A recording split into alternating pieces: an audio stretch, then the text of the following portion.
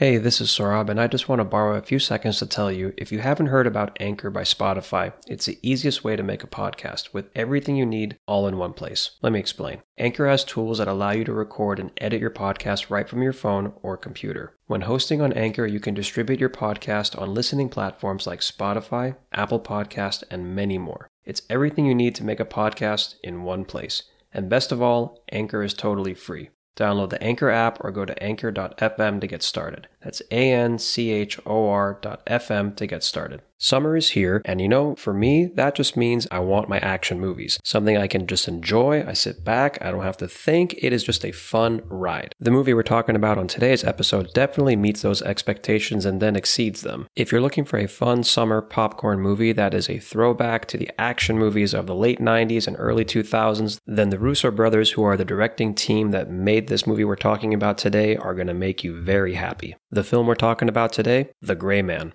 Let's talk for a minute.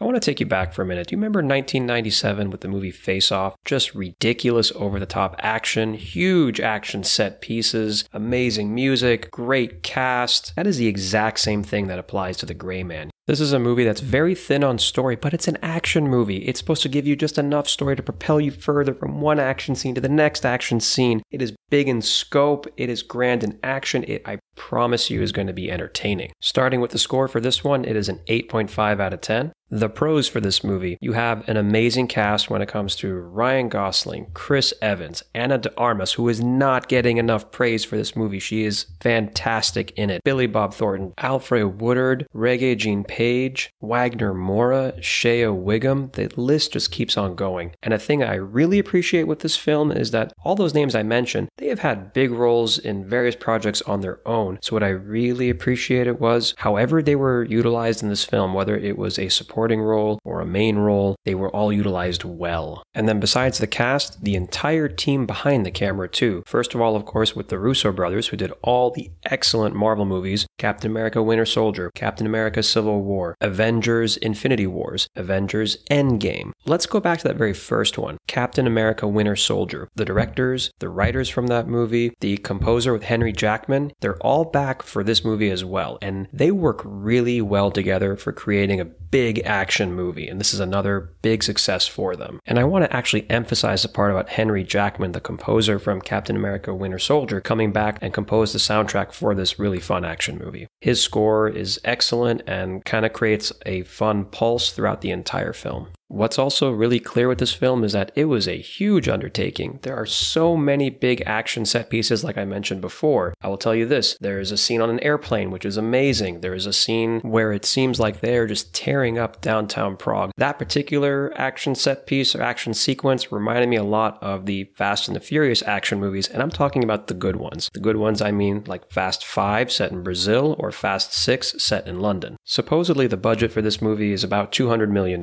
making it one of Netflix's biggest movies to date. Now, when you see these action sequences, you can definitely see that money on screen. Now, this is a movie about an operative, Ryan Gosling's character, who's on the run, so you're going to see a lot of incredible fight scenes. You have amazing fight choreography. Spiro Razatos is the second unit director, who's the one overseeing the action scenes. This is the same guy that the Russo brothers have worked with from Captain America Winter Soldier, which if you haven't gotten by now, my hint that it is one of the greatest action movies of the last 20 years, and you can find it on Disney Plus or rent it on any platform. Yeah, he also oversaw the action scenes of this movie, as well as all the Marvel movies that the Russo brothers were involved with. And as I peek at IMDb right now, I see that this guy also oversaw the action scenes of Fast 5 and Fast 6, those two additional excellent action movies that I was telling you about earlier. The marketing for this movie promotes a lot of the action and fight scenes between Ryan Gosling and Chris Evans, but some of the best fight scenes in this movie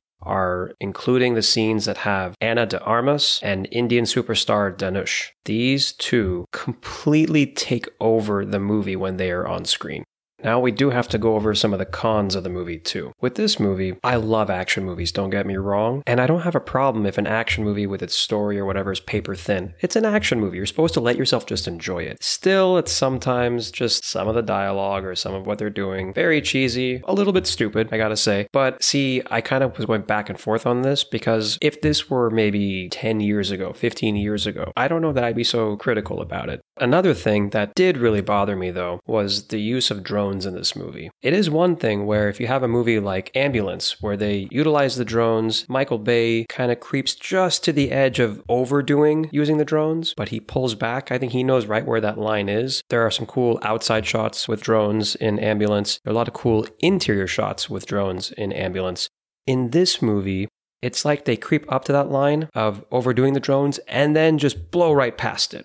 Way too much utilization of drones outside to transition from one location to the other or to kind of set up, hey, we're here. It's very distracting at times. It takes you out of the movie for sure. There are some cool parts again where it's inside and drones are being used, or it's much closer to people and the drones are being used. That's kind of interesting. But when we're just going over the city, we're setting up like we're establishing, oh, we're in Prague, or oh, we're somewhere else now. It just doesn't really add anything after you've utilized it so many times. There should be a reason that you're utilizing it.